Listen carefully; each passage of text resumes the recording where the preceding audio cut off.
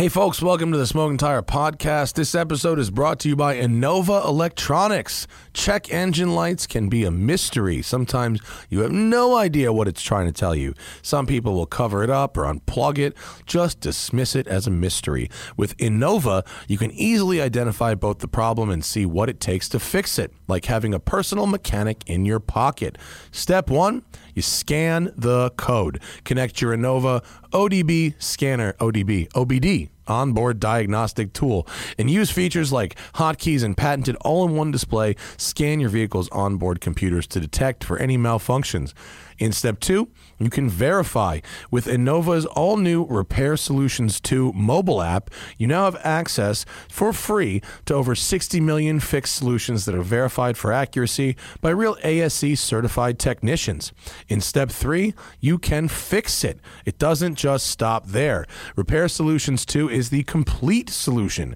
In the app, you'll find troubleshooting information and even be able to order the right parts for the job. If you've still got questions, Innova's USA-based customer support team is always available to help 6 days a week. Innova tools speak your car's language, so you don't have to. You can buy Innova tools at Advanced Auto Parts, AutoZone, or any other number of brick-and-mortar shops, but if you use code TST at Innova.com, it's INNOVA.com. Use code TST and get 20% off and free shipping. That's code TST at INNOVA.com and get 20% off, free shipping. Innova Electronics. Find the problem, fix the problem. Innova.com. We are also brought to you by my favorite sunglasses, Dylan Optics, right here in Arizona. Not here, but like America here. They have the coolest lenses. They don't just look unique with their sort of fogged up anti-reflective material. They actually work great. Dylan Optics are like having HD life. I'm out in the desert filming, up in the mountains, driving sometimes 8-10 hours a day.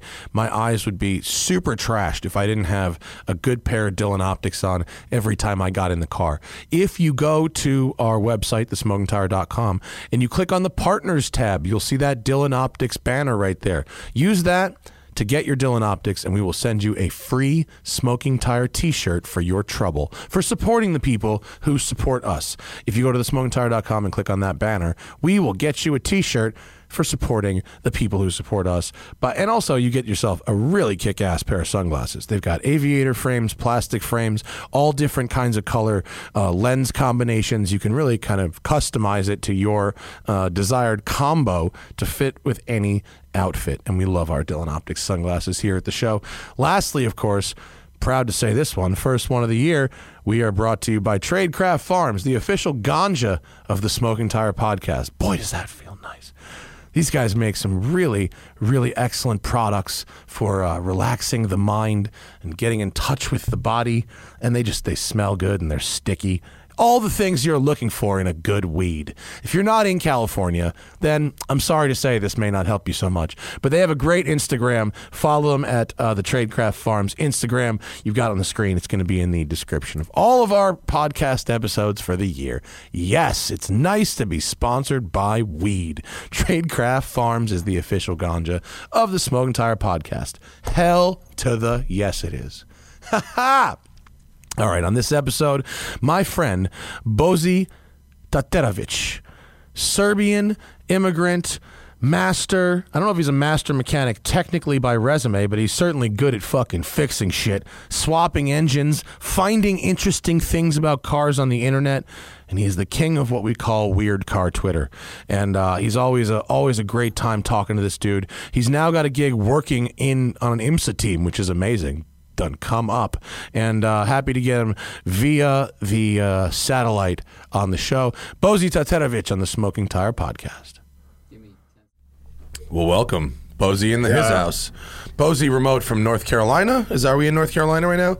I am in High Point, North Carolina, and we are live. Good to see you, my friend. You're looking fit. Well, how's everything? Everything is actually really good. I've done my little quarantine diet and exercise, and I've actually gotten healthier this year. So it's been good. Dude, good man. Me too. My doctor was like, some people have used their pandemic time wisely. Yeah. Yeah, I've seen your pictures, man. Yeah, you're looking good. I went down, and then I bounced. There's been a bounce. We're right now. We're here. Back here was like September, and now we're here, which is a bounce back up slightly. Fuck, you know what happened? They let me travel again a little bit, and that was not good. Because when you can't have the hotel gym on the road, all the hotel gyms are closed, so now you can't work out on the road. You're still drinking, but you're not going to the fucking gym at all. It's a problem. Yeah, you're not making that calorie deficit. It's just stuff coming in, but not stuff going out. Mm-hmm. Yeah. You still want to eat fried food because you're near racetracks and like that's what you do. Yeah. No, I mean that's kind of, my thing is, I try to eat healthy, but then like, especially like racetrack stuff, you get together with friends. It's nice, to have some cheese fries or some wings or something, with your beer. For you, it's the biscuits.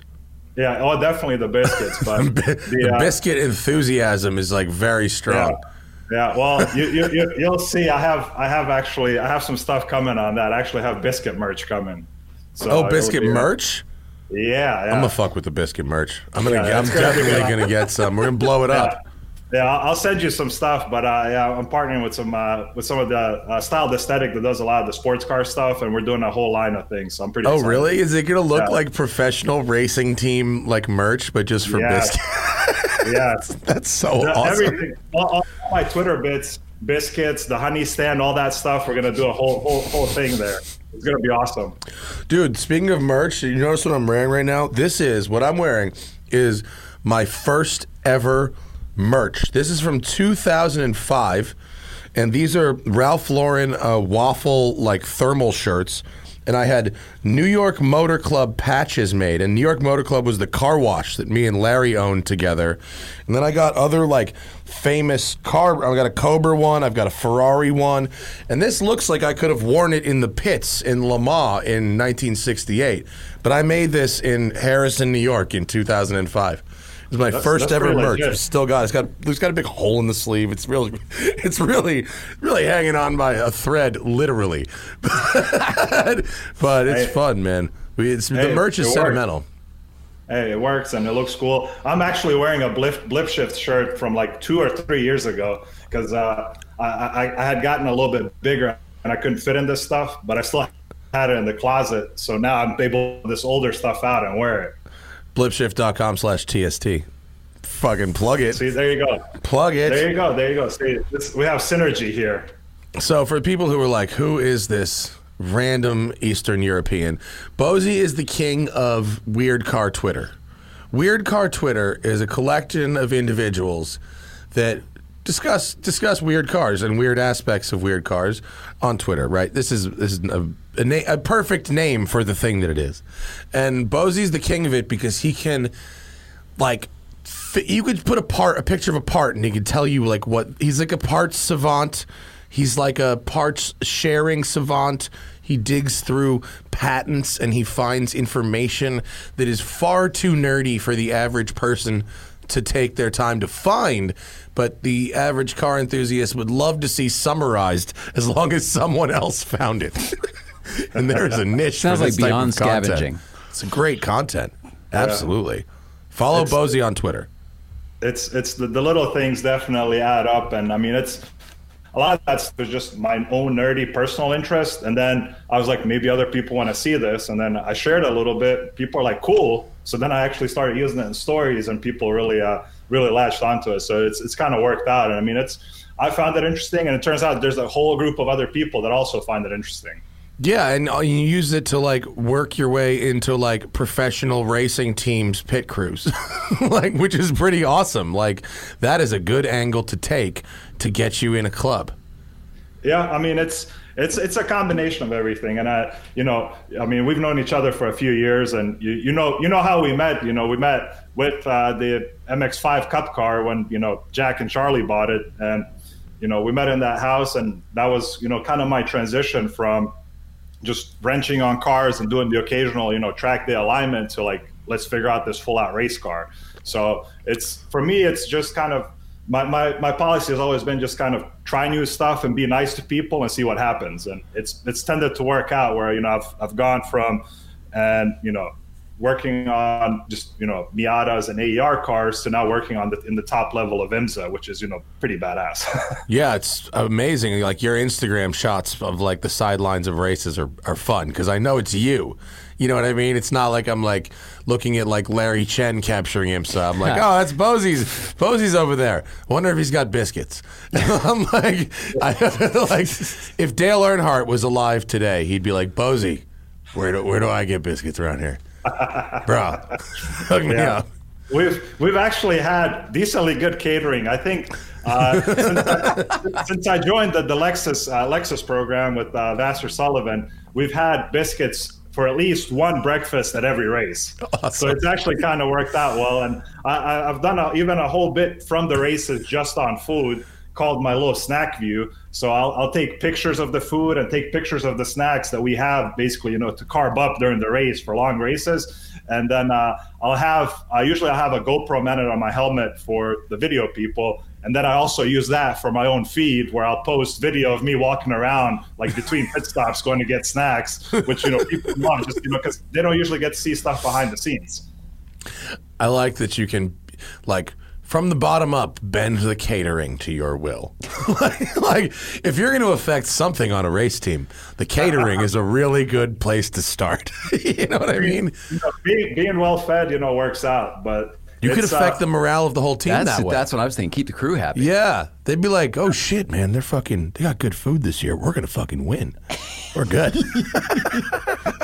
It all works together. But the team, especially with Vassar Sullivan and the Lexus RCF GT3 GTD program, it's actually helped me be healthier because I was kind of on a trend of trying to eat healthy during quarantine. And then once I joined up with these guys, just because it's such an elite level of sports car racing and the pits are just so, you have to be so fast and so good that like it motivated me to be faster just so I could be a better part of the team. And just doing these long races, I mean, on an average race weekend with these, 10 or 12 hour long races in 3 days, I may walk like, 35 or 40 miles, plus all the pit stops we do and all the practice stops, which may end up, being anywhere from 20 to 25 stops during the weekend. So you're not walking around in driving shoes, are you? Because that's all the fireproof you can find. You got some comfortable fireproof shoes, right? Like a pit crew shoe? Yeah, so it's not like AER where I just kind of had whatever. Now I have custom-made New Balance pit crew shoes that were designed. Fuck out of here. Gibbs Racing and New Balance together, yeah. So Wow. they're purpose-built just for what we do. Bro, your fucking homie is the king of nerdy New Balances. You don't hook me up with your custom joints? Bro, 11.5 2E. Get on it, son. I need to be representing this bullshit right now. Custom NBs? Bro, well, where are we at? We need to be in business together. Well, you don't really want to be wearing this every day. I mean, they're better than pitting and driving shoes, but they're still thick fireproof shoes. So like it's even at the track, I have like 2 or 3 pairs of regular shoes when we're not in a situation where we need fireproof shoes, and then those are only worn in session. Oh, really? They're not that comfortable? No, I mean they are more comfortable than driving shoes, but still just because but that's of all like the thickness and that's like saying, that's like saying, well, this car is more comfortable than an Ariel Atom. Yeah. Right? I mean, like driving shoes are really uncomfortable. They're like they basically, when you put on driving shoes, it accelerates the smashing of your knees. Like your knees just fucking disintegrate. Running around at racetracks are the hardest places in the world, and you're running around in these shoes or nothing. It's a shoe designed so that your foot is more sensitive, and then you go walk on pavement all day long. You wear them for an endurance race. Be ready to drive at any time. Like, what? You wear these uncomfortable ass shoes for 24 fucking hours? God damn it. Okay. Well, that's the nice thing about these pit crew shoes is we don't really need that feel of, the accelerator or the brake or whatever. What we need is to protect our feet when we're running around, with 50 or 100 pounds worth of tire, holding on to them. And for us, if there is a fire, to have that extra thick layer, of protection to protect your feet so they don't burn. But do they look cool? I mean, they're pretty nice. I wish I had a pair here to show you, but all of my shoes are inside the race hall, just because it's easier to transport. Yeah. But I'll send you a text with. We demand satisfaction.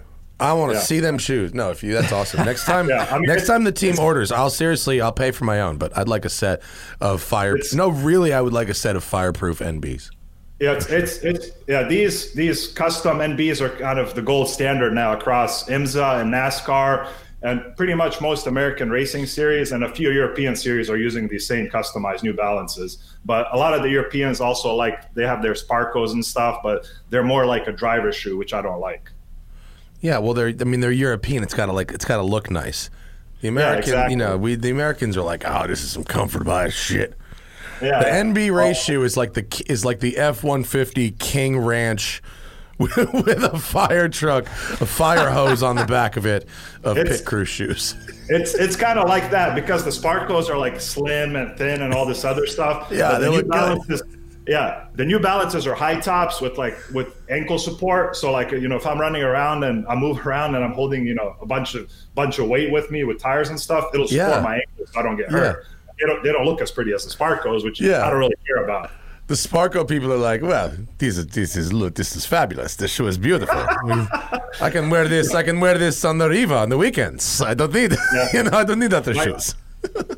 Might roll your ankle, but you look cool. What are you drinking there? What do you got? Red wine?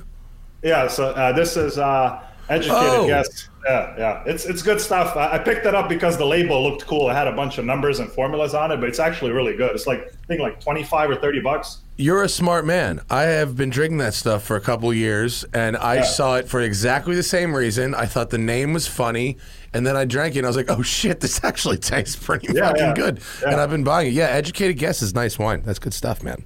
Yeah, it's legit. And I've actually, so speaking of race teams, so Vassar Sullivan, one of my team owners is Jimmy Vassar. So that in itself is just badass, to get to work for a legendary racer like Jimmy Vassar. But then Jimmy also has a vineyard called V12 Vineyards up over there in California somewhere.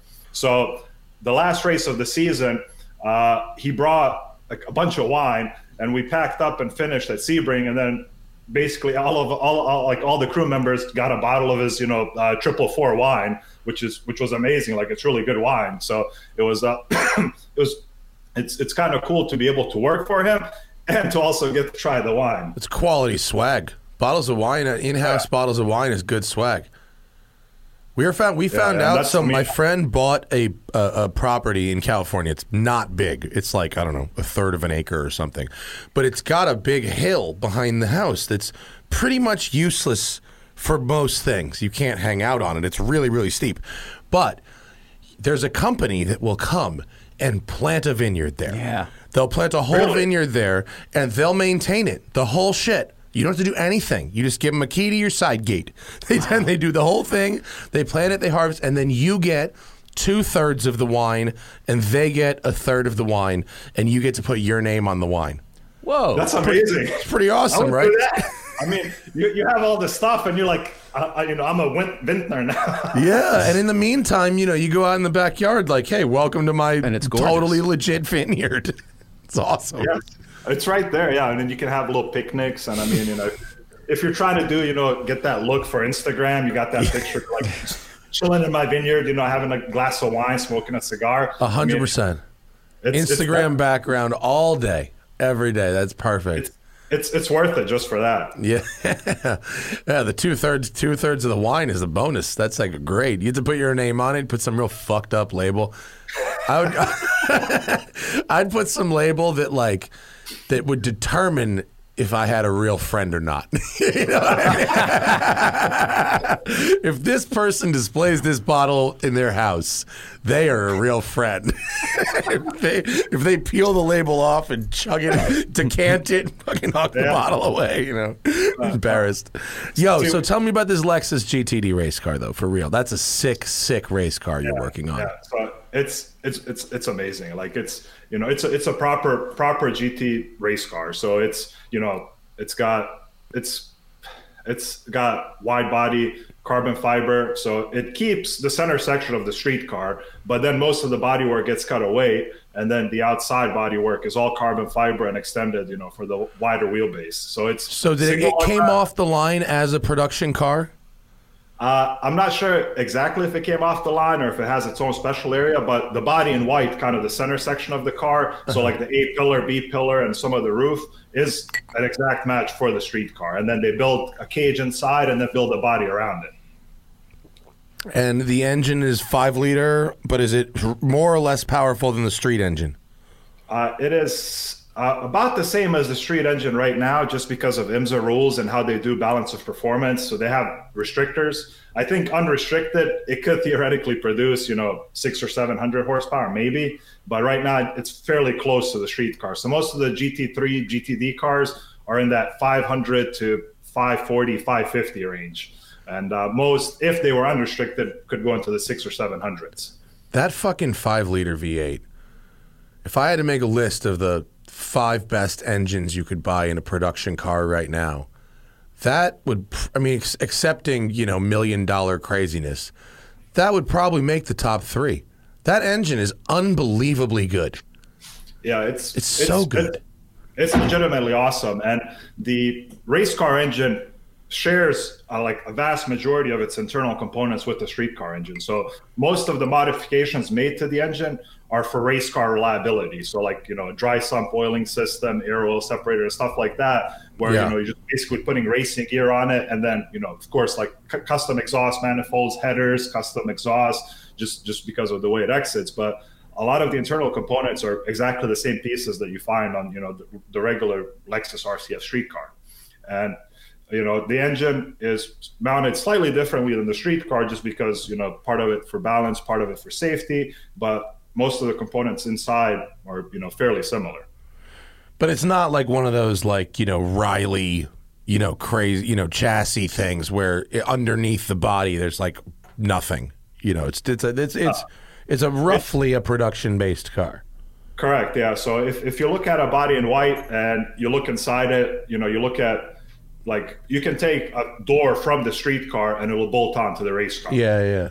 And you can the race car looks pretty fucking good. What is the race? What is the weight that you make to race? What's racing weight?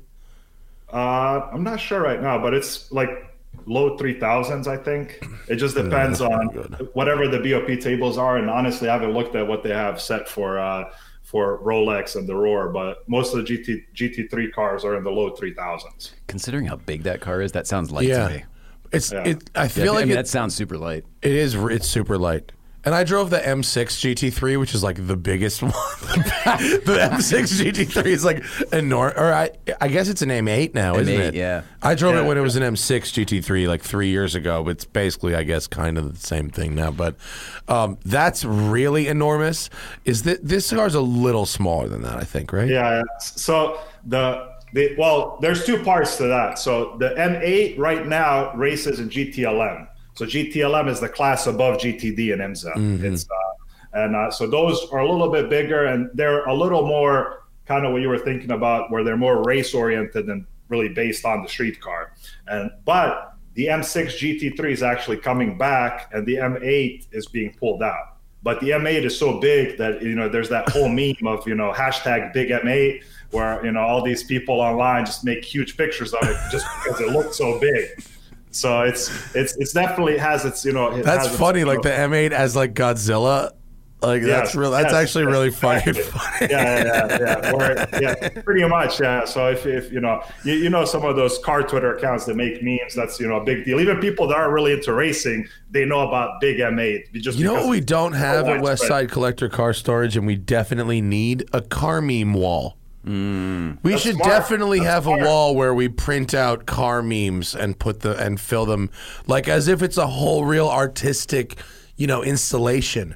I think that'd be hilarious. All right. Tweet at me with some car memes, people, but make them high res so I can download them shits and print them. Okay, don't give me some low res, 144 by 144 bullshit. I feel like some car memes would really work on the wall somewhere in here.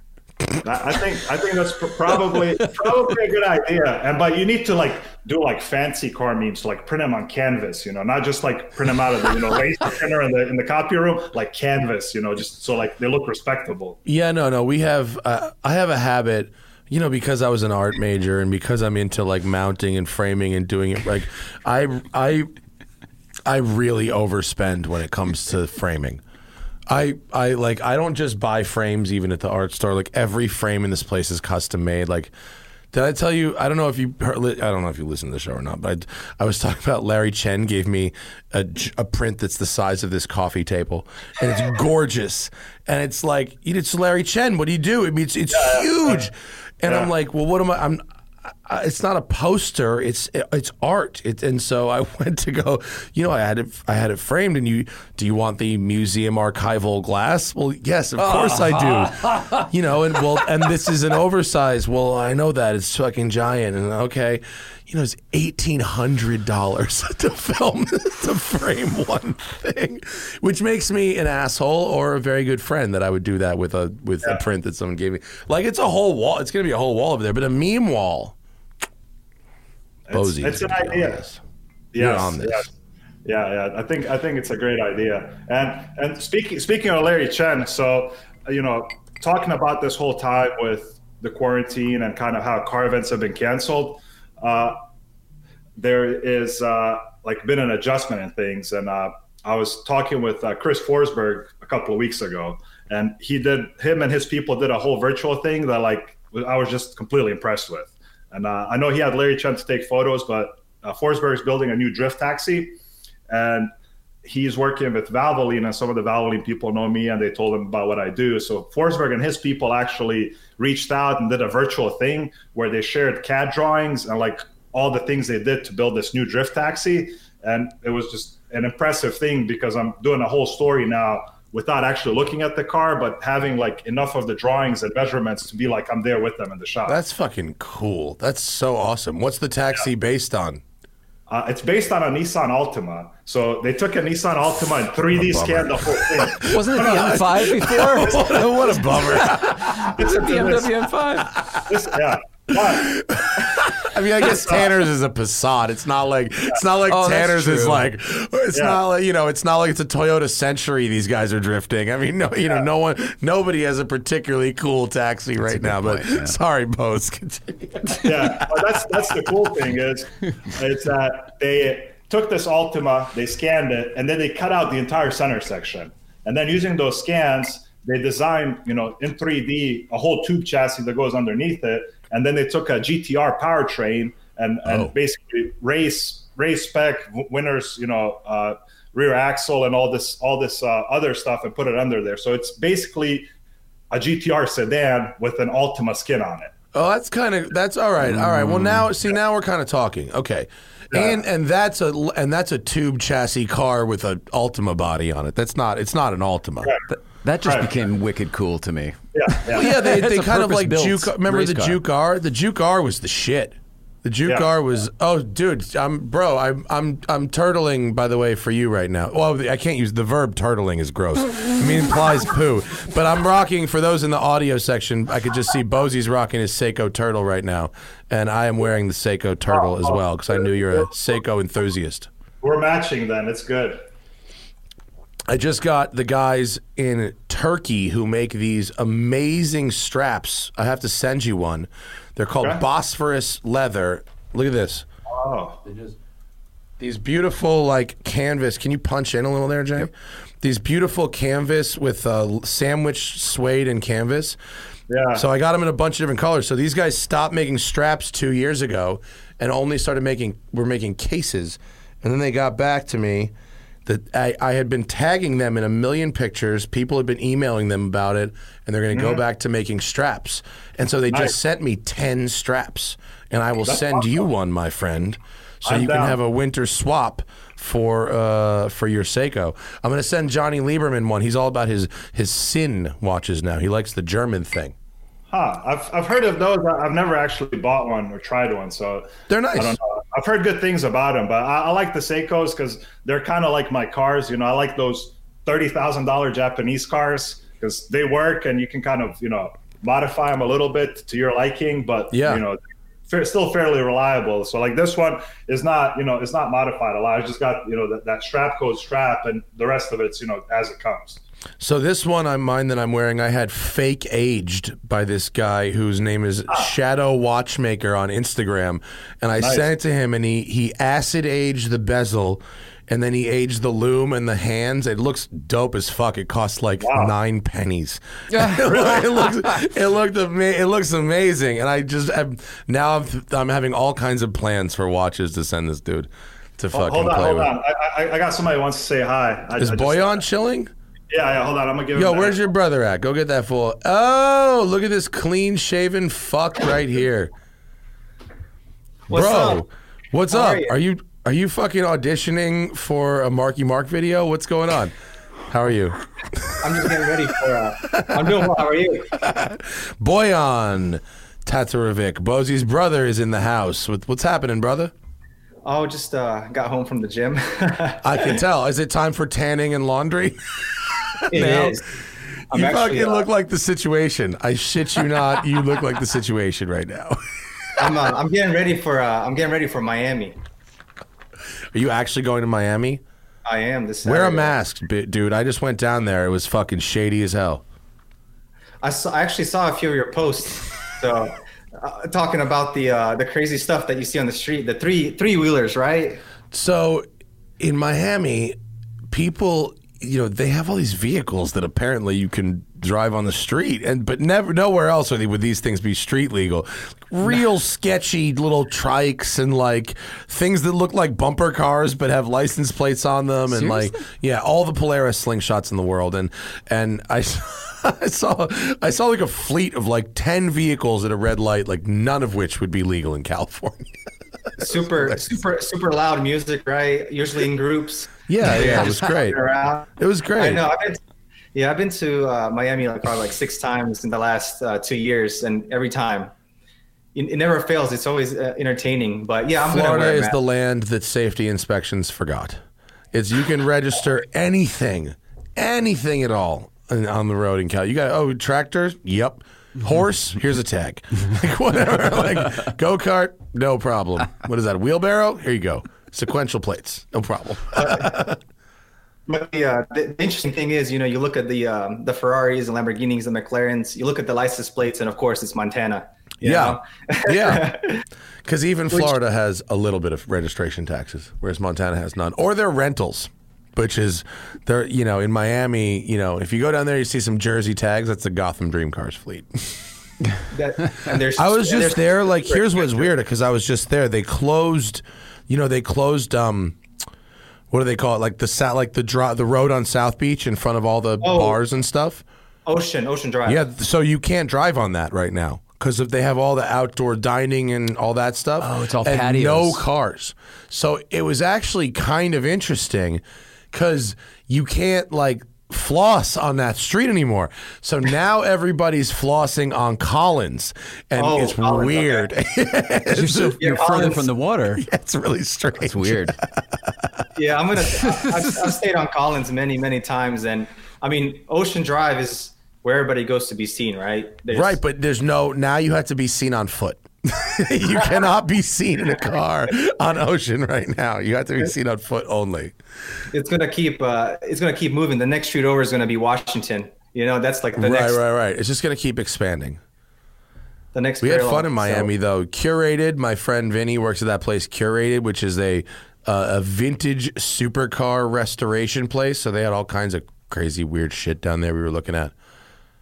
So that's open, correct? Yeah, they're open. Yeah. Okay, I'm gonna go check it out. I've never been there, so I was just curious if it was open. Have you ever heard of a Chizeta Marauder? Because they have one there.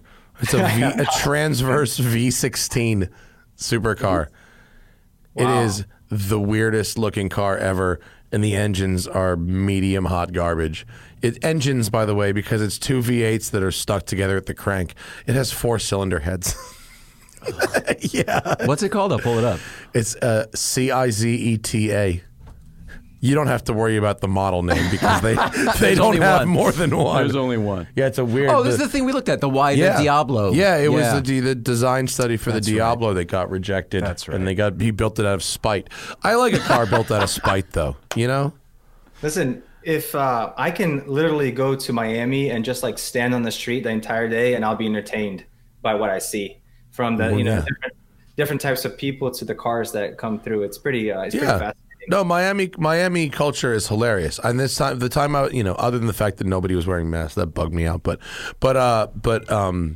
to be in Miami and not the dead of summer is excellent. It's right. It's right. It's all that's right.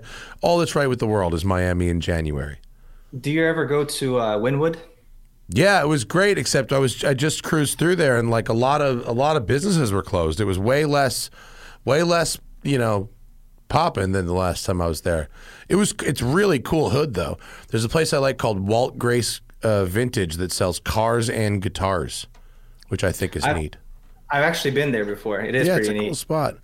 They have a good selection of guitars too. I almost bought a guitar, and then when I was in there this time, and I was like, "What are you, an idiot? You have a guitar that you don't play. Don't buy this. What's wrong with you?" I'm sure it's also a little bit pricey, right? Not the cheapest thing in the world.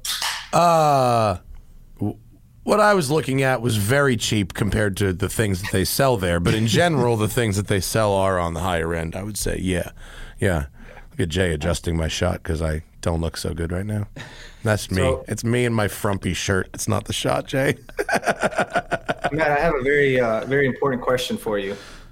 Uh-huh. How are your cats doing? They're the best. Conrad and Pico are about to be 16. They were both born in January of 2005. So they're about to be 16. And then Nikki and Finn are definitely adolescent cats right now. They're 1.5, and they're right in the middle of adolescence. So they are finding ways to sneak food, and they want lots of attention, but not too many hugs. They're right on line. They're right on line with teenage cats. Yeah. But all good. Everything is kosher. Yeah, everything's good. They all get along. It's nice. Okay, so the young ones get along with the elderly. Oh yeah, they totally do. It took a couple months to get there, but they do. But Hannah and I bought a new house, and so it's gonna be a while because we got to do some reno. But in about 8 months. So when you move into a new home, and there's not established scents, there's typically like what corporations would call a reorg, where the hierarchy gets kind of adjusted, and so we suspect that when we move into the new house, Finn may move to the top of the hierarchy and bump Conrad off his throne. Because Conrad's he's down to 10.5 pounds, which is very healthy for a senior cat, but he was like a 13, 14-pound cat at one point. It's fine, Jay. It's okay. Senior cats get skinny. It happens. He's fine. But Finn, who's 1, is almost 15 pounds. He's a big boy. So at the new place, when there are not established scents, the odds are that Finn will be the king of the castle. So do the cats pick favorites? Favorites? That's cold as ice. Favorites. They could be listening. What if they're listening? That's fucked up. Sophie's choice. What can you do? Conrad, Nikki, Finn. No. No. I can't pick favorites. They all have their own personalities. They're all fun. They really are. They really are all fun. Do they pick favorites as far as one gravitates towards you? Oh yeah. Conrad and Nikki are daddy's cats, and then Finn and Pico are mommy's cats for sure. Okay. Yeah. That's what exactly. Yeah, I mean, how can I ask you to pick favorites, right? I won't, but they will. they will happily pick favorites. They're like, fuck you. I'm gonna go with daddy. Yeah. Awesome. It is like that. Are you working in fucking cars right now?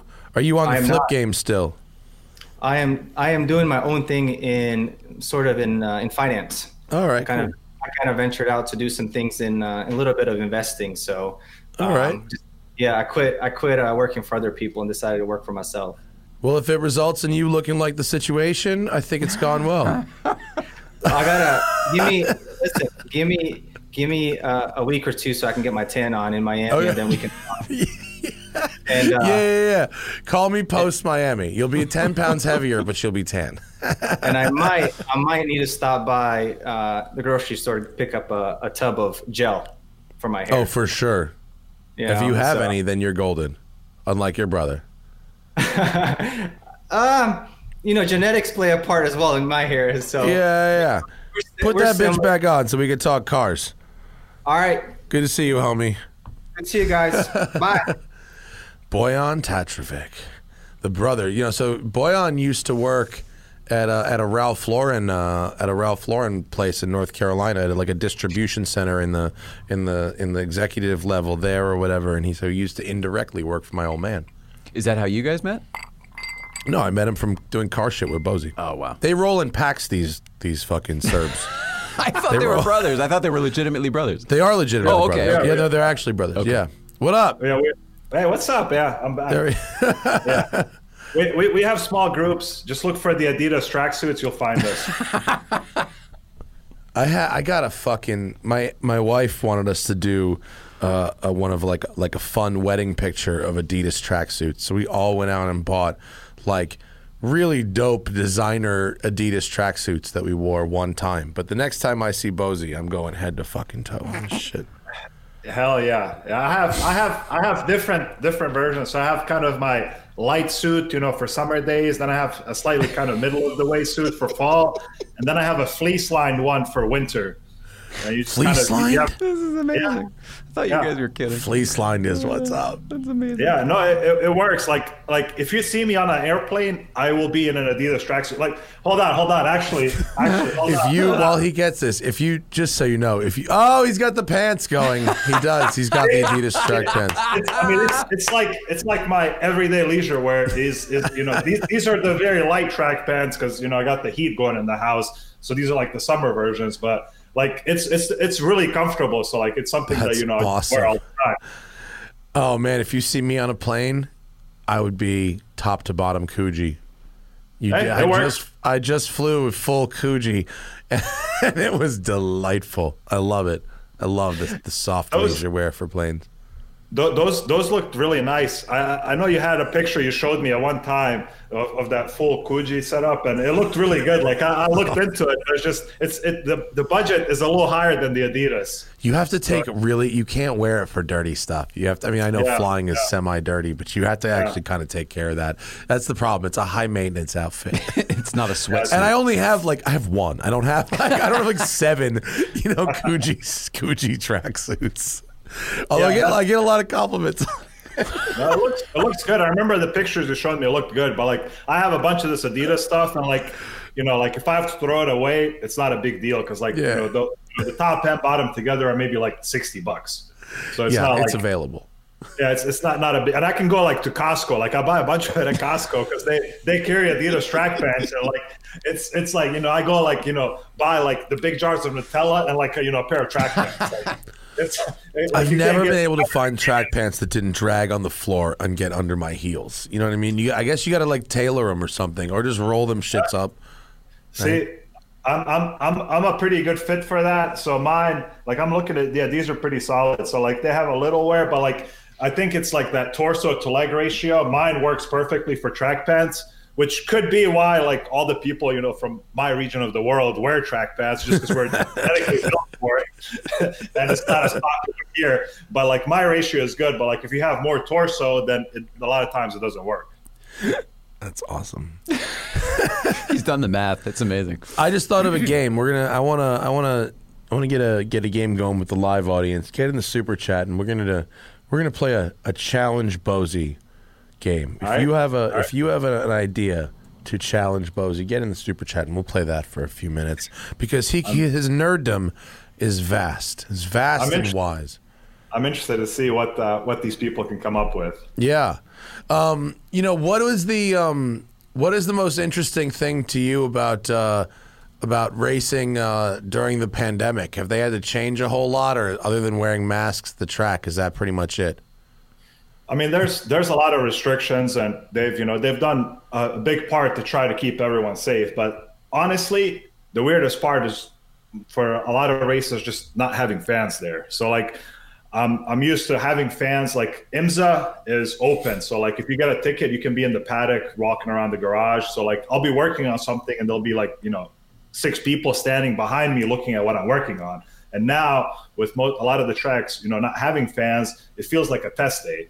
So, it feels like, we're just there to test the car because there's nobody, there's people watching on TV, but there's nobody there with us to watch, or nobody in the stands or, in the campers or whatever. So it feels weird. And like the whole process is very, very segmented and, very, very strict with, like, when we go to the track, of course, we have to wear masks.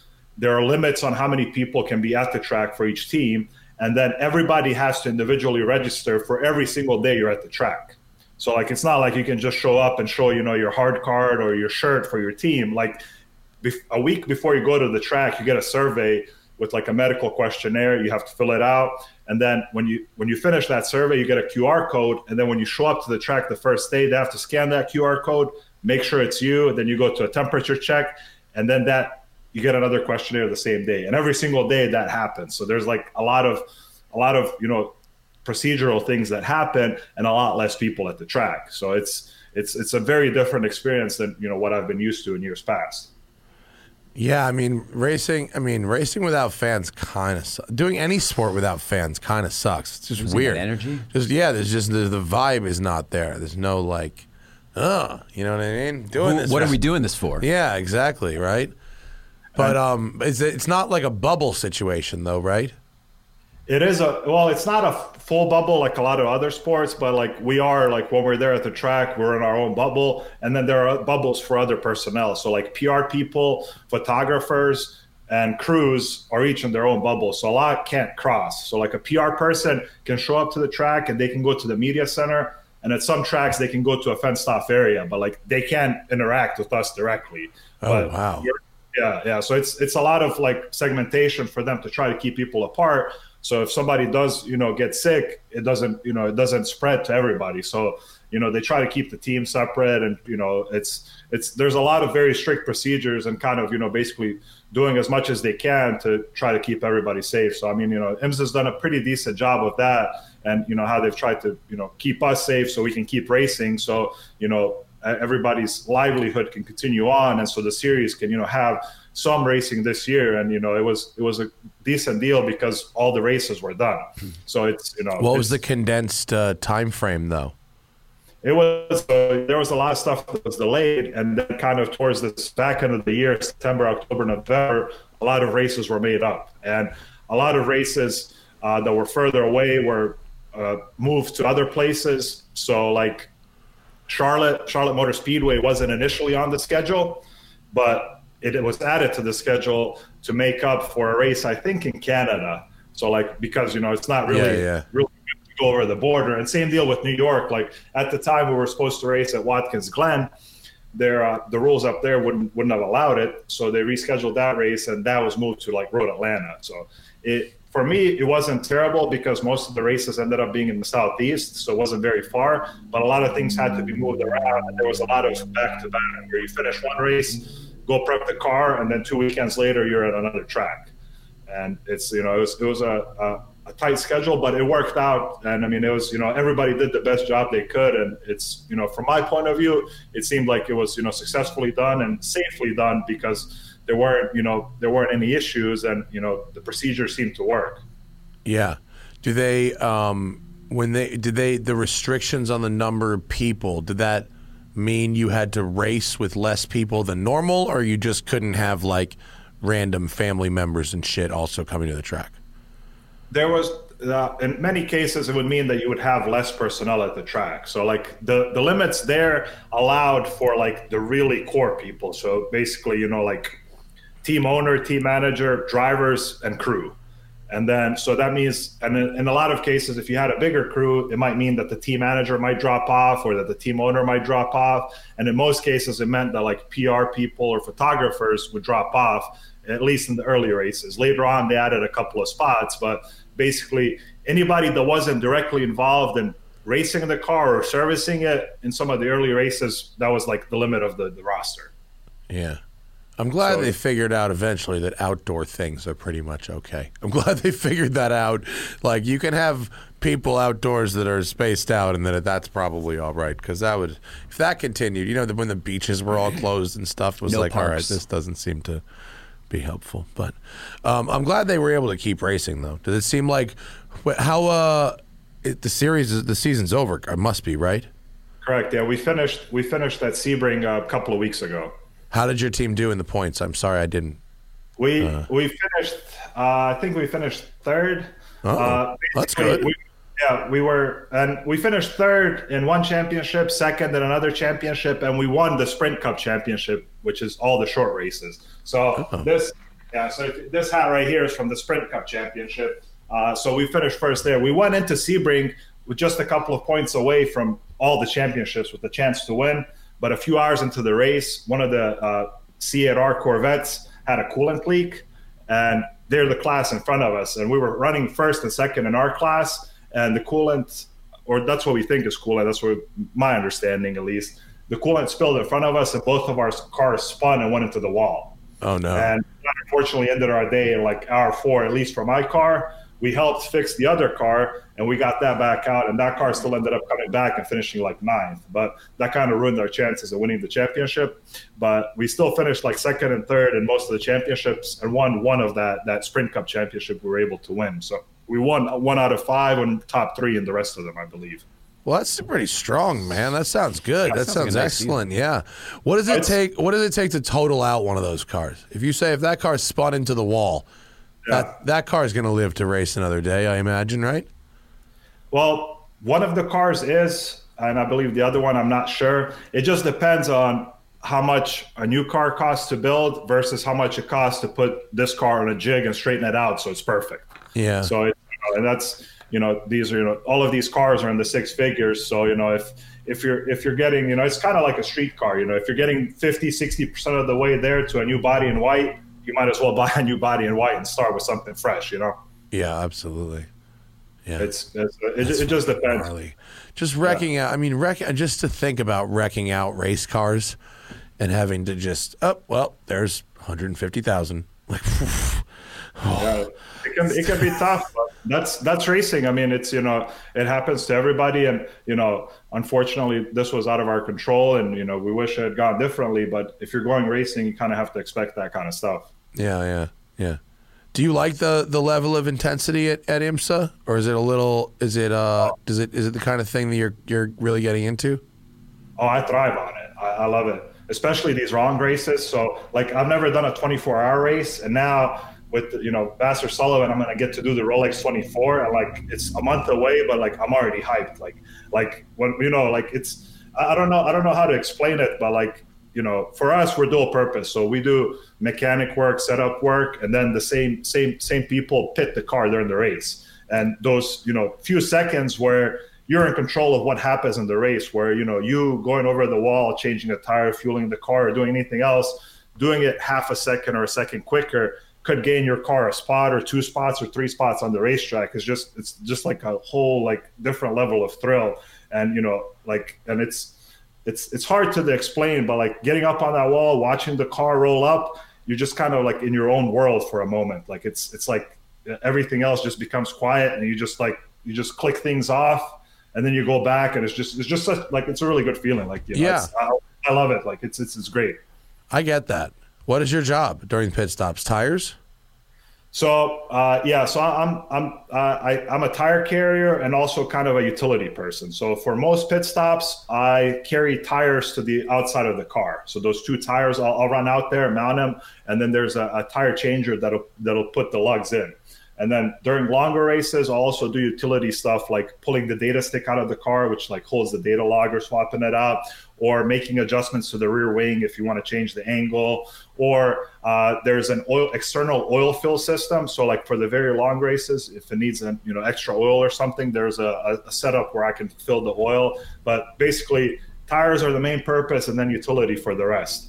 And like I said before, like that's helped me get more fit. Like going into that, previous teams I've worked with, I fueled. So it wasn't as much physical activity, but this jumping off the wall and trying to run and carry 2 tires that are 50, 55 pounds a piece and do all that in, 8 or 10 seconds, run back and forth. Like you need some stamina, and like that pushed me to kind of get better. And then on my own, I wanted to get healthier. And like now, since I started the program with the Lexuses, I lost 25 pounds. Like it's that much intensity. That's awesome. Yeah, I'm like, it's really cool. Like I'm very happy with it. Yeah, that's awesome. Oh, what I just had a fucking question about it. Do you carry them over the wall? Do you then physically put them onto the studs, or do you just hand them to the guy? I physically put them on the stud. So if you pull up my Instagram, I'll tell you right now, if you guys can pull it up on the screen, if you go, I think it's like 8 or 10 posts down, there is an actual pit stop view that I have from the GoPro that I have on my head. Oh yeah, right, probably in the middle there. Yeah, Here we go. Look for the night cool. video. Yeah, so there's a night video of a night practice stop, and you'll see exactly Look what I do. in the middle there, Jay. That row right in the middle. This guy. How about this? Like this? Yeah. All right. Yeah. He's lugging tires to the outside. Tire off. Bozi's tire on. Now, so you drop one by the front, put the other one on the back, then go back and put the front one on after that. It depends on the choreography. Sometimes that front one goes straight on, and then I run back and grab the other one. It just depends on what we're doing for that specific stop. And stuff like that is like, you have to be prepared in the moment depending on what else is happening around the car, because sometimes drivers are changing, sometimes other things are changing on the car. So you adjust your choreography in the moment to basically do it the fastest way possible without getting in each other's way. What's a good time for a stop like this? It depends. So we have we have minimum fuel time, so that's kind of our goal. If we're doing a full fuel, then it doesn't matter. And then the other times where we can short fuel, we do try to do significantly less than that. What's the minimum fuel time? I think right now it's like 43 or 53 seconds. I can't remember. So like all the stuff, like the tech specs are being updated for next year. So, whenever all that stuff comes out, we'll see. But yeah, there's plenty of time. If we're doing a full fill, there's plenty of time for everything. But where the quickness comes in is if we're doing a short fuel. Yeah. That's fucking cool, man. No, it's That's a lot awesome. of fun. You got to be careful with your back. Don't fucking don't hurt your back doing that. Yeah, no, I try to train for that, and try to train at home to protect my back, and that's been a big focus for a while for me, just in general, working on cars, is to protect my back. And luckily here, like I have good position where I'm doing everything from basically from my legs. Yeah. So it's when I'm mounting tires or doing anything else, like I'm crouched down and mounting it from the side instead of trying to go forward where it's putting pressure on my back. And it's very rare that I have back soreness. Like it's more common for me, for my quads or something to be sore. Yeah. Which is a Someone good sign. asked me the other day what it was specifically that I didn't like about working on cars, and I think I just thought of what it was. It's laying on the ground. It's getting down, laying on the ground, and then getting back up, and then getting back down, and getting back up. That's probably it, I think. That's probably my least favorite thing about working on cars. I can understand that, and just going up and down, it can be a pain. The nice thing about these cars is they have air jacks. Air jacks are great. Yeah. Air jacks are legit because you go to the car, stab it from the side, it lifts it up, and then you basically have these safety rings that you slide around the air jacks. So if it were to deflate, they're kind of like jack stands. They just sit around the cylinder. Yeah. And it's just a safety. You work on whatever you need to work on, pull the safeties, pull the hose, car goes down, it goes off.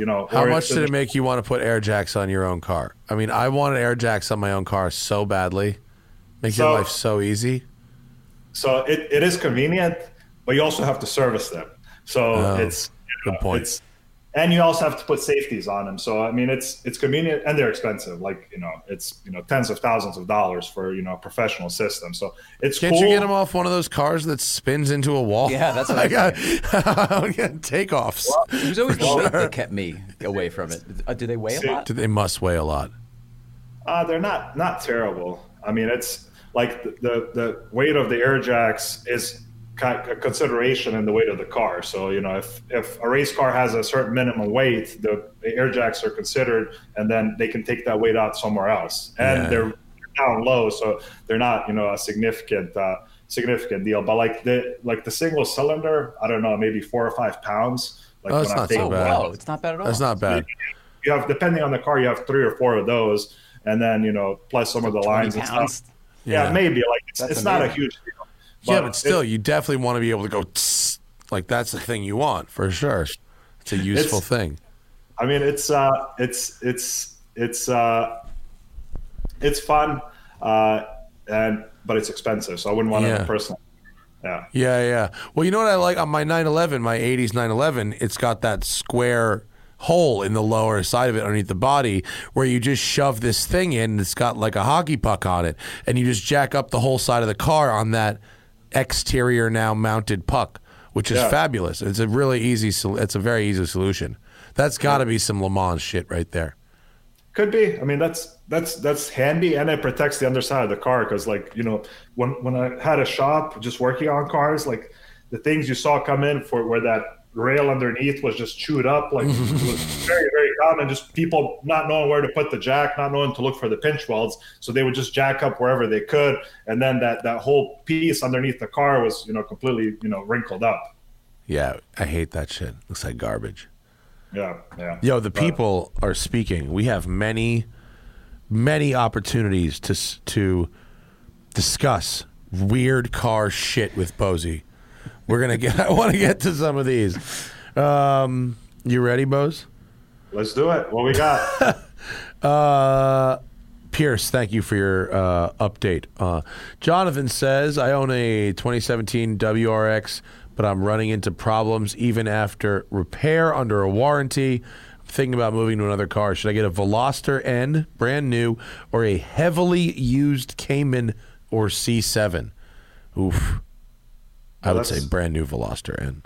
Yeah, that's a question of maintenance budget. Do you want to spend X amount for a maintenance budget, or do you want to spend 5 times the amount for a maintenance budget? Right. I mean, that's basically where that question is. And if you're coming out of WRX, I would say Veloster is probably your good choice there, because I mean that's, you know, it's ideally a WRX, and, you know, if I was considering something in the same bracket, Veloster N seems like a decent choice. I was impressed, Bose, when I saw that you stitched your own steering wheel cover. That seemed hard. It was actually not that hard. It was just very tedious. It took 5 hours or 6 hours, and me and Boyan actually made a video of it, put it on our Boost Brothers channel, where basically go through the whole process. But it's not complicated. It just takes a lot of time because there's like a million little holes that you have to stitch through. But after I did it, it actually was very nice. And like, even, you know, it's been almost a year now since I did it, and it's still holding up well. The only issue I've had is the red stripe up top has kind of started to fade. But other than that, like, it feels like so much better than the factory cover. That's amazing. That does seem super, super tedious. Let's see. All right. Your Jonathan, it's your maintenance budget. And a C7 is not, quote, just a GM. Corvette maintenance is more expensive than regular GM maintenance. Christian says he would like 15 seconds on the Buick Park Avenue, please. The Buick Park Avenue is a wonderful vehicle. It was available with the classic 3800 V6, which is one of my favorite engines. I got my license in a Pontiac Bonneville with the 3800. Yeah. Park Avenue all the way. The Bonneville with the 3800. Yeah, I'm pro Buick Park Avenue. It's so bad that it's good. Wow. And it's got a bench seat. You could bone in it. That's good. Scroll down, Jay. Nick says, thank you for having a great Twitter, Bozi. Thanks. Vlad says Bozi's Twitter was the first place he learned that biscuit doesn't always mean a cookie. Oh, you're French. Yeah, that's true. Biscuits in the South don't mean cookies. Yeah, I try to explain that to the Europeans. The British are really stubborn about it, but the message is getting across that it's not always a cookie. I have arguments like early morning hours when, you know, people in Europe are awake. They argue with me, calling them scones, and we go back and forth. It's fun, but they need to know their place. A biscuit is like a scone, but it has a lot more butter and moisture in it. Scones are like meant to be dry and dense. Yes, it's like a scone, but good. Yeah. Oh, here's a good one. Alan says, what classic car would you swap that Lexus 5-liter into? That's a good question. There's a lot of choices, but I would probably put it like in a late 80s Supra, just because I like that body style. And just put it in there, and nice exhaust, put like a 6-speed box with it, and, you know, go. That could be fun. His suggestion is good. The suggestion was a wide body Gen 1 Celica, which I like. I would say early 80s Supra, like the 83, like the slanty back one. Yeah. Yeah. Nick Rogers says, oh boy. Okay. Early water-cooled Porsches are all Fiesta ST prices right now. How much of a maintenance emergency fund would be needed for one? I don't want to act hastily. A lot. If you're asking, it's probably not not the right place to look. Yeah, I mean, a lot is the problem. The reason, a Porsche gets that cheap is because something to fix is that expensive. Yeah. It's those Boxsters, they have the gearbox goes and or whatever, and you basically have totaled the car. Yeah, I just wouldn't want to deal with it. If you have like whatever the car costs plus that amount to like fix it and mess with it, and you want it as a project, buy it. But like if you have $8,000 and the car is $7,000 and you want to use it as a daily, it's probably a bad idea. I agree, especially with a Boxster and a Cayman, because a lot of otherwise simple things require like an engine out. It's just something that requires shit you just can't do. Like even if you wanted to wrench on that kind of thing, what, you gonna drop the motor in your house? Like, get the fuck out of here. So that's the problem. Nico says, how do you find obscure part numbers? I work for one of the big vendors, and our master interchange is 700K part numbers strong, but I don't know what I would do without it. A lot of it's just like that, basically. And a lot of it's just using aftermarket catalogs. So there's, a lot of it's looking at databases that basically junkyards use. So like junkyards use like Hollander and a few other ones. And the way these are set up is these are information collected after the fact. So they basically collect information from OEMs and from aftermarket sources, so the junkyards know how to sell a part. So if they're pulling out a part out of, say, a GMC Envoy, the Hollander catalog can tell them that it also fits, a Trailblazer, or it maybe even fits some kind of Buick if it's a sensor or something. So aftermarket catalogs are helpful, and junkyard, websites and even places that sell aftermarket parts like Rock Auto are helpful if you want to verify where something interchanges. Because like Rock Auto, if you pull up a part for a certain car, well, first Rock Auto, you can search by the OEM part number and then go to the info, and it'll tell you all the other OEM part numbers plus all the other cars it fits for common parts. And for smaller parts, it's just a lot of it's just knowing, basically, or being, having been, used that part and knowing what it looks like, or what, who manufactured it. Bozi helped me not get fucked because my Aston Martin Vanquish thermostat was like $300, and it is interchangeable with the 05 Ford GT, which was like $110. It was nice. Works just fine. A little bit of a difference. And that thermostat was actually built off like a Cummins thermostat housing. Like they changed one pad, and you could technically use like the $18 Cummins thermostat. You would just have to like file it, which I wouldn't do for an Aston. But like that's what it was based off. Like they didn't really like engineer a new part. Like they just changed like one little corner of it where they filed off a piece of a Cummins diesel thermostat. Yep. Good old Aston Martin. I guess if it works, Yeah, no, it did work. It was fine. Ben says, should I buy track wheels, tires, and seats, etc. for my daily driven BMW M2, or should I get a second car, an E46 or C5 Z06, as a track beater? M2 is very fun on the track, but I don't want to keep beating on my daily. I can tow it to the track and no Miatas. Fair question. My outlook on this has changed over time. When I started out, my thing was let's combine everything as much as possible. But as I've seen racing and as I've seen what can happen, my outlook is now have two separate cars. And it's not even related to race cars. It's also related to project cars. Like my WRX, I don't modify it at all. Like my WRX is my safe daily. Like I changed a couple of small things just to make it more fun to drive, but there's no tune on it. There's nothing on it other than like a brake upgrade and tires. And that is for a purpose. Like if I want to go play with the project car, I'm going to have a separate project car, because I don't want to be in a situation where something I've modified breaks on Sunday, and then on Monday when I need to go to a meeting for something that I can't go to that meeting because the car broke. And that's kind of my outlook, especially with track cars, because you never know what can happen at the track. Like your outlook when you're going to the track needs to be like, I'm going to the track today, I'm going to be as safe as possible, but also I'm going to expect that this car might be totaled before I leave here today. So always, my recommendation is always keep the two separate. I agree. If you don't have a choice, if you don't have the space or the funds, then and you want to track your car that you have to drive, I would keep it as stock as possible, because a stock car isn't likely to break from just basic track work, unless you crash it, of course. A stock car can be abused pretty badly before you fuck it up. And as to the recommendation, like, yeah, Z06s are great. I drove a spec E46 once. That wasn't an M3. It was a 330 Turner parts on it and a cage, and it was fun and playful. It had the right amount of power and balance. You could slide it, or you could make it understeer or oversteer with the throttle. It was fantastic. I would say get a 330, a spec E46, be a really fun track car. Probably pretty low maintenance.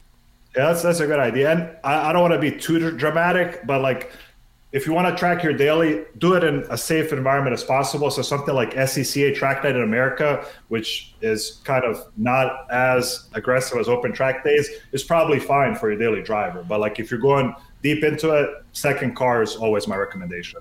Yeah. Vlad would like us to know that the highlight of George Russell's really good Formula One weekend is when he said the food's been really nice for his in his interviews. It's noticeable. Like, yeah, the different teams I worked with, the type of food that's available is noticeable. So, now I try to highlight that if there's good food. And I'm sure that like AMG F1 is like, has to be the top of the chart. Yeah, I've had the best team food I had. I was with Turner at 24 Hours of Daytona. They had a really nice spread going on. And Audi at Sebring, the Audi tent was really, really, really good. They were great. And some of the stuff that was going on at the, was it Acura? Acura's Long Beach Grand Prix setup was pretty good as well. That was very good. Yeah, I was going to bring in the Long Beach, but the I was Long Beach Grand Prix. The actual organization, they have their own little thing, and that's pretty damn nice too. Best trackside food is the sausages at Road America for sure. Those rule. Oh, yeah. They're legit. Yeah, I love that stuff. And I mean, sausages at Road America and fried bologna sandwiches at VIR. Oh, also, I love fried bologna, and VIR is my home track, so I'm up there a lot. So fried bologna, my go-to. Fried bologna's G as fuck. Francisco wants to know, what parts of the Civic Type R fit the 2020 Honda Accord 1.5T manual? That's a stumper. So probably not many. There are a few parts that interchange, and unfortunately I haven't gone deep into the 1.5, but if you search, go either to my Pressfolio site or just Google Bozi Civic Type R Jalopnik. I actually did a whole story when the Civic Type R came out and when the Accord came out of exactly what interchanges piece by piece between the two engines. So if you Google that, you should find it for the 2-liter turbo, and the 1.5 liter I think is actually even closer. But the Civic Type R is like the block and stuff is based on the same stuff, but they've done actually decently significant work for some of the parts there, and they are different. Even though it's the same displacement, it's turbocharged, like there are a bunch of pieces that are different, and it's not worthwhile to try to match up the Accord with the parts because there's so many things that you need to change. Yeah. Just get a Civic Type R. Yeah, that's like the Accord. If you need a sedan like that, it's a perfect sedan. The Civic Type R has a little more power, so it's either like you want this nice sedan, drive every day, or you want this kind of more boy racer type deal. Yeah, but the new Civic Type R, the Type R is like big now. It's got like a real back seat. You can fit like 4 adults in it. And go to Costco. The Civic is the Accord's biggest problem right now because there's not a lot of argument for the Accord because the Civic holds a bunch of people in shit. Yeah. I mean, the Civics. Yeah, the Civic is probably, interior space is probably very close to, the last generation Accord. Like, I don't think there's a big difference. So, like, if that's the car you need, like, and, like, basically, if you don't care about how the wing looks and how aggressive it looks, like, I would just buy the Civic Type R. Or if you want a fun car, buy the Civic Type R. Like, the Accord 2-liter 6-speed is fun, but, like, it's like the Civic Type R, it's not just about the engine. Like, it's about, like, the whole front suspension. Like, it's really different than any of the other Hondas, and there's a reason it was developed like that, and there's a reason that the Civic Type R makes more torque than any of these other cars. Yeah. Bozi, I'm about to fuck up some Eastern European pronunciation. All right. Do you know about the legendary Kragujevac? Okay. Is that Kragujevac? Kragujevac. Oh, there you go. Yeah, Kragujevac. Yeah, to Kilimanjaro expedition with Zastava 101s. I have read about it. I have seen pictures. Yeah. Kragujevac is the city where currently the Fiat 500L is produced. And that factory, before the wars and stuff like that, used to be the Yugo factory. Oh. Or the Yugo was a Zastava product. So that's why the expedition, I think one of the reasons why it started there is because it started from the factory and then went to Kilimanjaro, and I think it took a while. Jay, can you get us some pictures of this? Yep. Yeah, it's been a while since I've read about it, but I am familiar with it.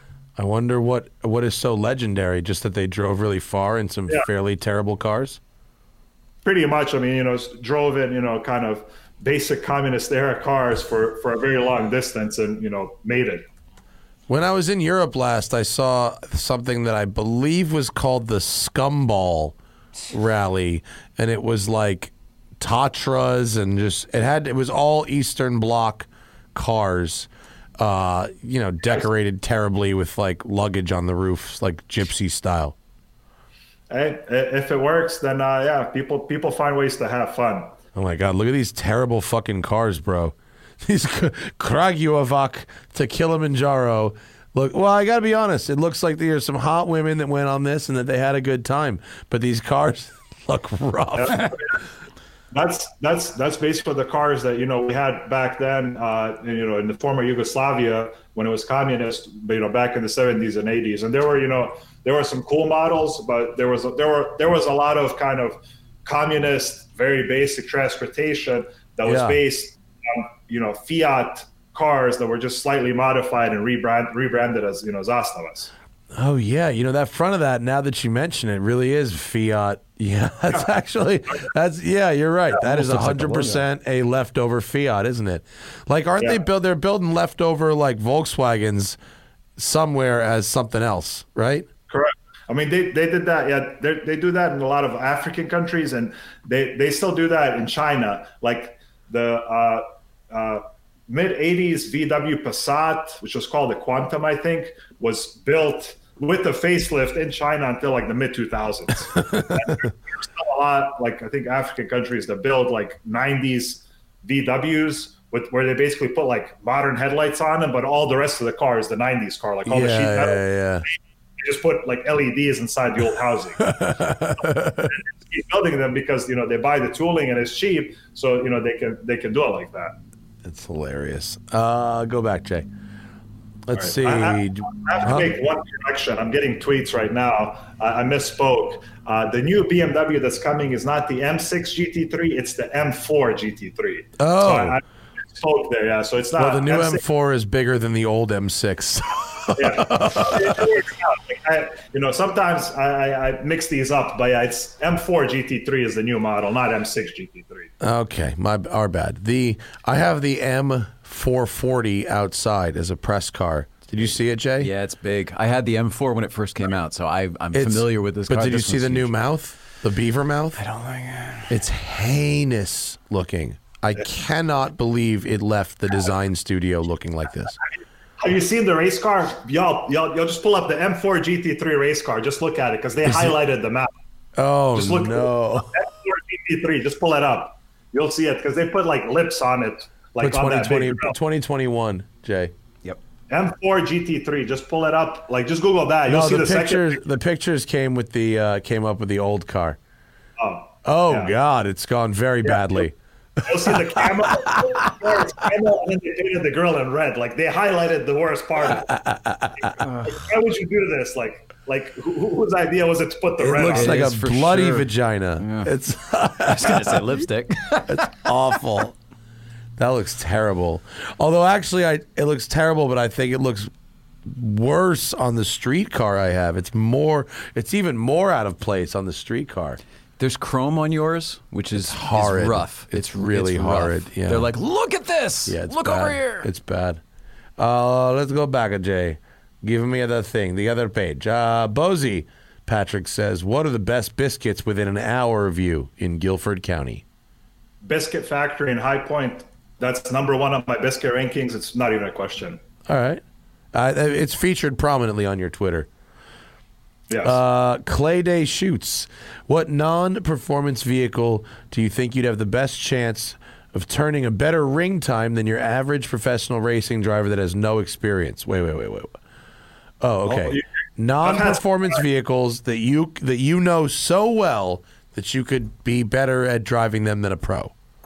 So I'm not going to be better.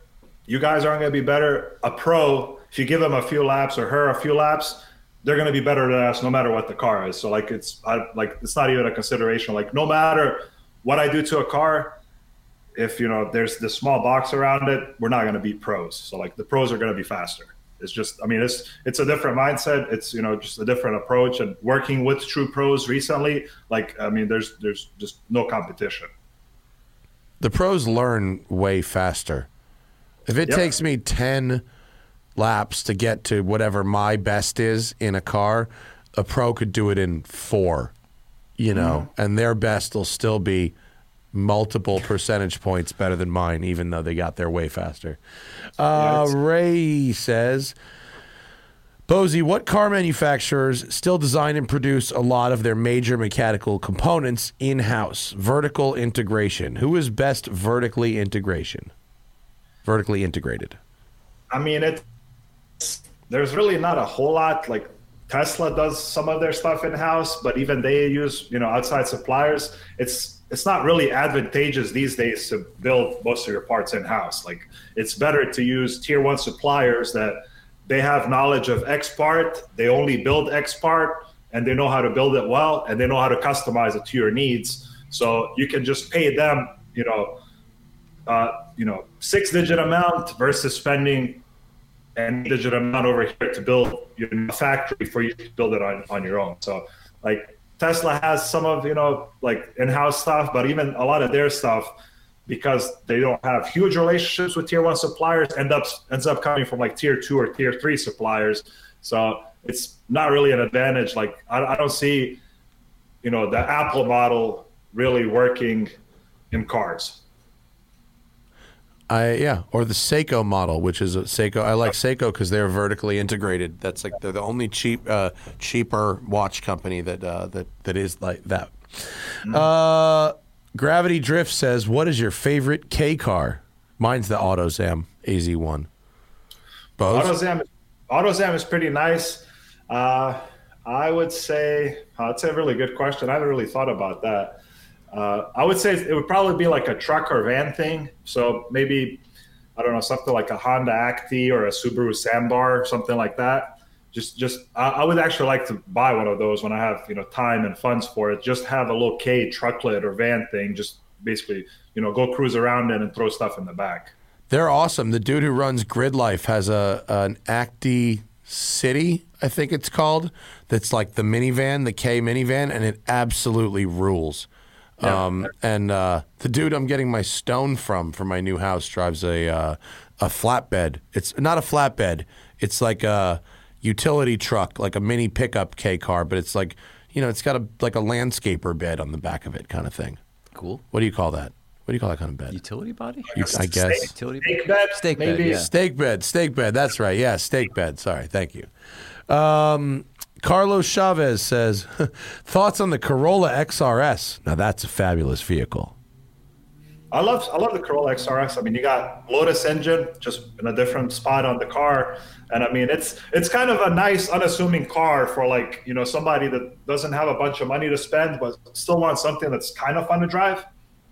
6-speed manual, limited slip diff, sports suspension, Lotus engine that revs to 8,500 in a Corolla. It's mad fun, actually. I really enjoyed the last Corolla XRS I drove.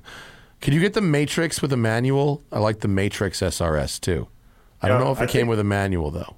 I think they did. Some of them did, but I don't know if it's exactly the same setup as in the Corolla with all the, you know, all the stuff inside.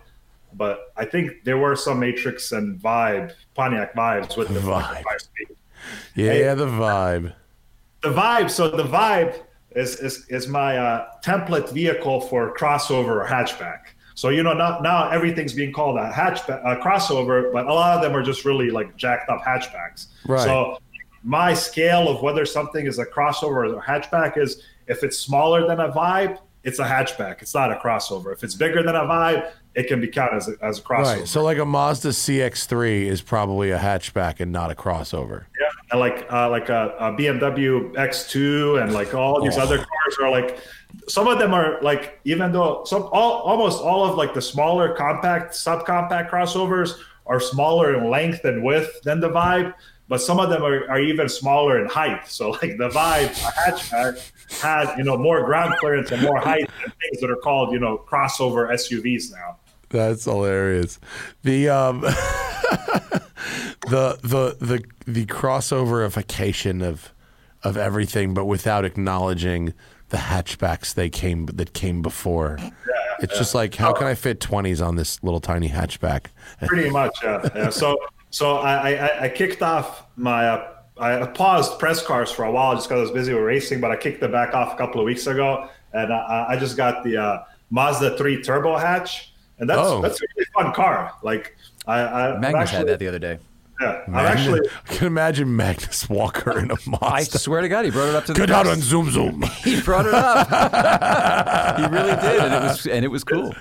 It's like a really fun little car. Like it's got the same, you know, that same turbo motor out of the Mazda 6. It's all-wheel drive, and it has like okay-ish tires on it. But like the interior is like really nice for, you know, a little hatch. And I fit. So this shelving unit behind me, I got that in IKEA. I think it's like 7 feet tall. I was able to fit that inside the car and bring it. Yeah. So like it's like, you know, it's a nice car. The only thing is, it would be nice if it was like $3 or $4 grand cheaper. So like the one I have has everything on it, and it's like a little over 35K. Like if it was 30, 31, it would be nice, but 35K gets you, you know, a lot of other cars. That's a lot of money for a Mazda 3. Yeah, straight up. But the CX-5 is still my favorite car to rent. When I travel, I try to rent a CX-5. They're nice, good steering. See, I live the team life, so we get team vehicles. So it's either our standard is the Grand Caravan, which the Grand Caravan is nice, and I'm not saying that it'll do front wheel burnouts, but it may do front wheel burnouts. And then the upgrade sometimes we get is the Pacifica. So like that's like most of my track experiences are either Grand Caravan or Pacific. We did performance van of the year last year at Road and Track, and the Caravan Sport did beat the Pacifica around Thunderhill. The Sienna. It can go because it doesn't have any of those like stability aids. Yeah. So it's wide open. So like however far you want to take it, it'll go. And like the Sienna would have beat it, but you couldn't disable stability control all the way. It kept coming back on. And there's a fuse on the Grand Caravan allegedly that you can pull that'll cut off the front wheel speed sensors, so the ECU doesn't know that the wheels are spinning. So you can, you know, go on the gas and it'll do burnouts and won't complain because there's no system to tell you that it's, you know, not supposed to do burnouts. This sounds ideal. I must know about this sensor. It's nice. Last question. This is actually a very good one. Bozi, can you talk more about what separates a pro driver's mentality from amateur or casual drivers? What lessons could the average track day bro learn and apply from a pro driver? Great question. That's a good question. So first, that's probably a better question to ask a pro, because most of the pros that I know and most of the pros I've worked with, they're not just pro drivers. Because of the nature of the business these days, most of these guys have a second, sometimes a third job, unless they're like at the highest level of being a factory pro. So for most of these people, these men and women that drive professionally, their second job is usually as a driving instructor. So they instruct, sometimes they instruct just regular people like us, but in a lot of cases, they instruct amateur drivers that compete in sports car series. So like that's where a good question there would be, is to ask these people, what do you show these amateur drivers to help make them faster? My second point is that a lot of this stuff, you kind of have to be born for it, or you have to do it from a very young age. Because like me, just what I notice in these people is a lot of times you have to have, first you have to be able to focus on what you're doing, and second, you have to have a lack of fear in some cases. And I think that develops from starting first from just being born with that nature to try to tackle things that seem dangerous, and second from starting getting into a race car at a young age, and then practicing and practicing and practicing. So at a young age, you're able to learn, what a race car is doing, what the limits are, and kind of lose that sense of fear to an extent.